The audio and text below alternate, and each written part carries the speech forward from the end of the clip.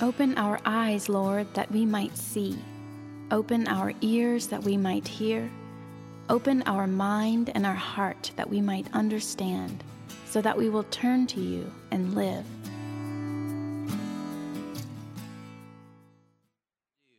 To make sure that he's okay, that he has pulled his life together, that he can successfully guard against the shame of falling short, that he can rest assured he has finally done whatever there is to be done to accomplish and secure the life that he has committed to creating for himself. Arranging as he's done his whole life, as he has been taught to do at every stage of his life, arranging his comfort and his security. What do I do? Matthew's version puts it even a little more bluntly. Teacher, what good thing must I do to get eternal life? Give me that last bit. And as we're reading Mark, we see that there's actually a theme growing here of multiple times and places where people are trying to put their best face forward, are trying to make sure they have secured for themselves the life that they're grasping after. We've read all of these scriptures over the past few weeks. You remember on the road to Capernaum, we have the crass schoolyard version, where the disciples are arguing over who would be greatest in the kingdom of God. Finding security by just being on top of the pile, whatever the pile is. And Jesus says, so what were you guys talking about? And they go, mum. Embarrassed. Then we have a sophisticated version of this. The kind that finds security in being right, in being correct, having the right answer or the right social position or exactly the right theology. You remember the story where John proudly told Jesus how they had taken care of those people who were casting out demons in Jesus' name, but they weren't part of our group. They weren't the right ones. We're the right ones. Right, Jesus? Then last week we read how the throngs were bringing the children to Jesus. The disciples rebuked them because this is not the way the power structures work. They were breaking the rules. Those who have lived a long life well and have amassed power and have resources, they're the ones who get to be close to the teacher. This is how we organize our life. This is how we put on our fig leaves. This is how the world works. And I may never quite get there, but at least I know what I have to do to get there. And I can live in the illusion that somehow, some way, if I just amass enough energy and enough intellect, enough power, I can finally maybe get there. And Jesus said, actually, unless you come like a child, you'll never actually enter the kingdom. And this blew them away because it tore down all the structures and presuppositions of how the world worked for them. And so what I'm suggesting today is that Mark is giving us yet one more example in this long line of people trying to figure out how to overcome their inadequacy, how to double down on this long human project of securing their life on their own, what we humans have been doing since Eden. And now, with the young rich man, we have the religious version. And this fellow has just about made it to the Holy Grail. He has almost secured this life. What one final thing do I need to do, Jesus? Apparently, he encountered in Jesus that there was something that was missing, and he assumed that he could get this one bit of knowledge from Jesus, whatever it was that Jesus seemed to have that he was lacking, that he hadn't conquered yet. And if Jesus would just tell him, he would do it. And Jesus says, well, you know the commandments. Of course he did. Don't murder, don't commit adultery, don't steal, don't lie, don't defraud. Honor your father and mother. And the rich young man, I think, along with all the disciples who were listening at this point, sighed with deep relief. See, when we hear this, we think, oh, this is really heavy. For these people, like, This is what they want. They want something to do.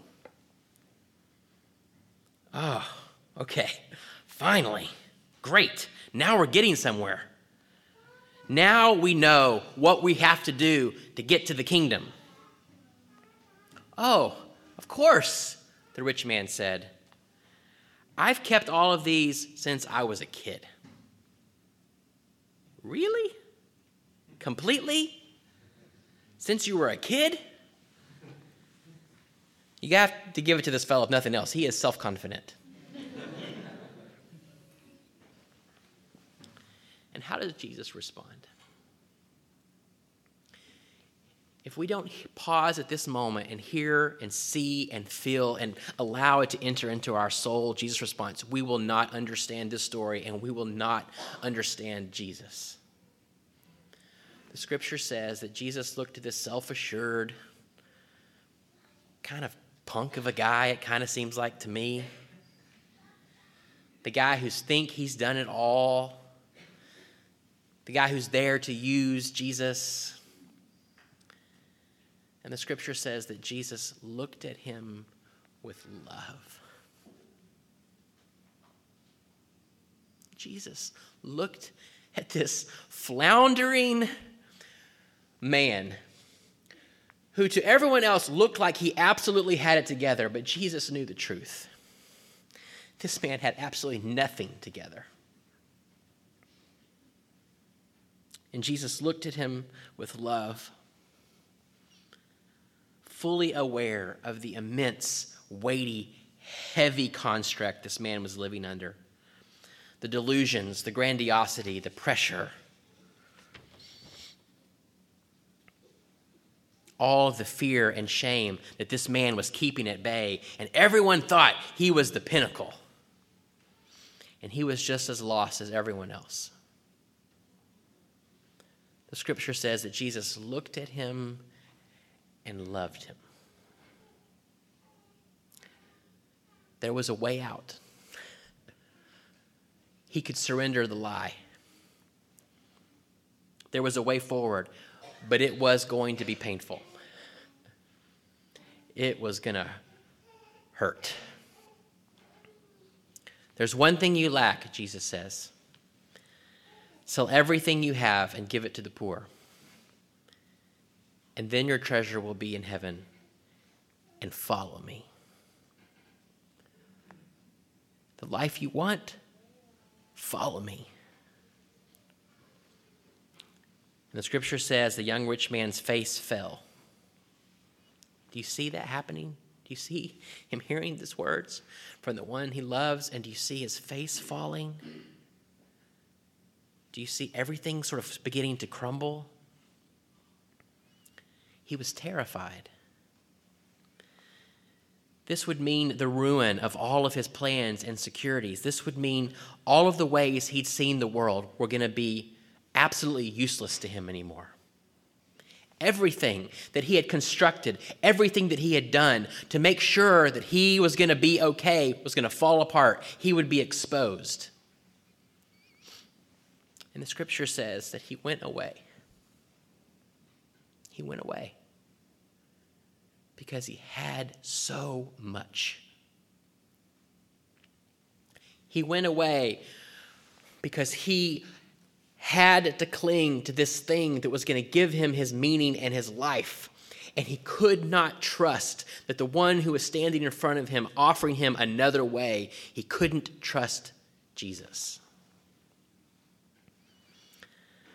In the Gospels, we find Jesus meeting different people in numerous stories, and his words to them of what it would mean for them to follow him is as unique as the people he meets. He doesn't say to everyone, sell everything you have and go to the poor and give it to the poor. He tells that to the people who need to hear that. But it is almost always some version of this story where you're going to have to surrender whatever it is you're clinging to. It's keeping you from receiving the invitation to abandon our life and follow Jesus, who is life. This is not a test to prove anything to God. Jesus is not sitting here saying, I got a test and some hoops you have to jump through. Like Adam and Eve, if we believe that we find life anywhere other than God, then we will pursue that thing until we are empty and withered and a shell of a human. And Jesus looks at us, and Jesus loves us. And Jesus doesn't want our life to be withered and a shell of being human. Jesus came so that we would have life. But the reality is that following Jesus and embracing life early on feels like death.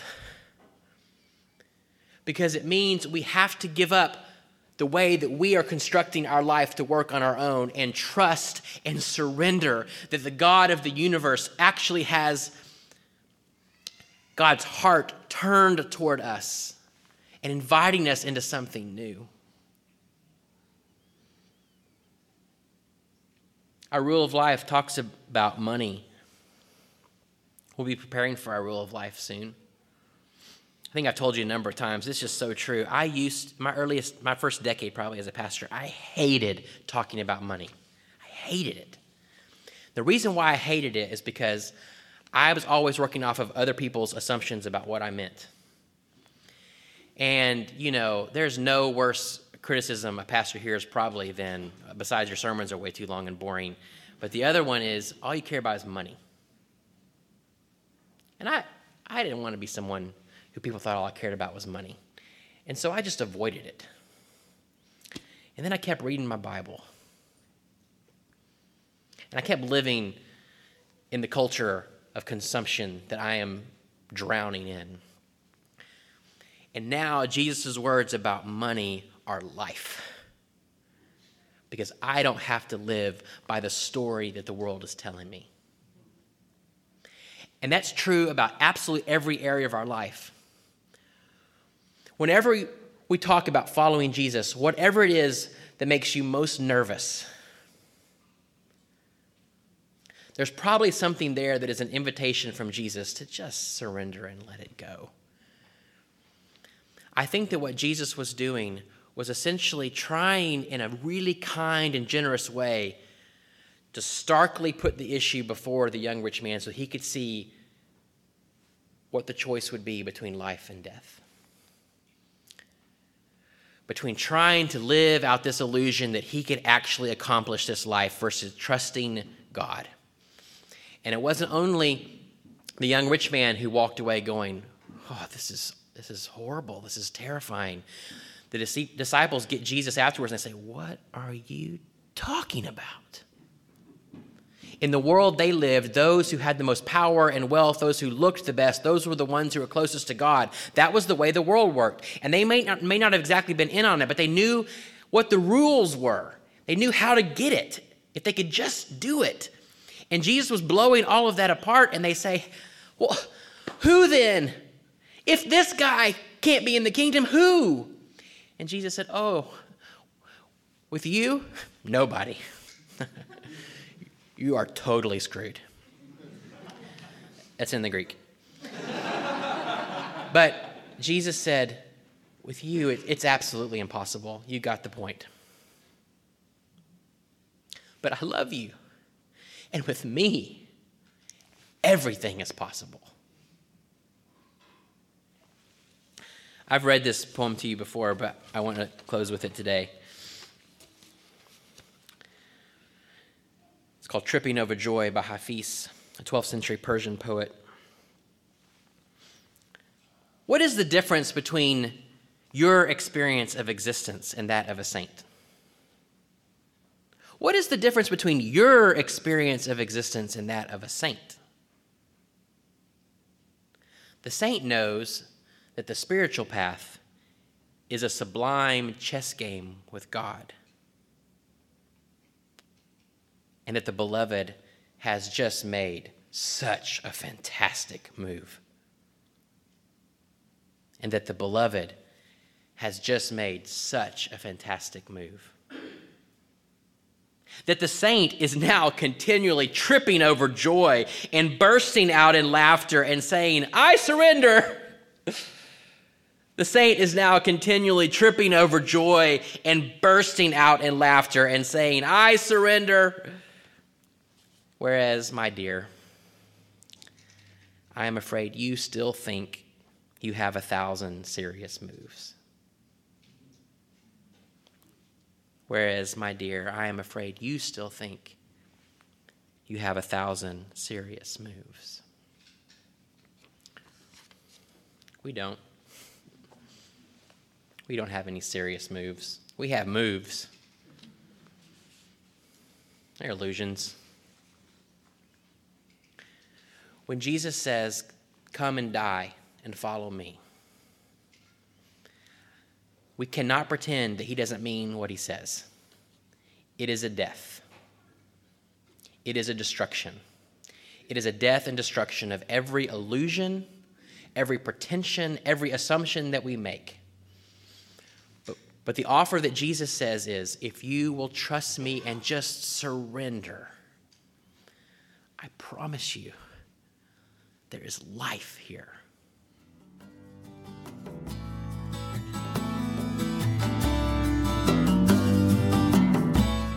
The Lord bless you and keep you. The Lord make his face to shine upon you and be gracious to you. The Lord lift up his countenance upon you and give you peace.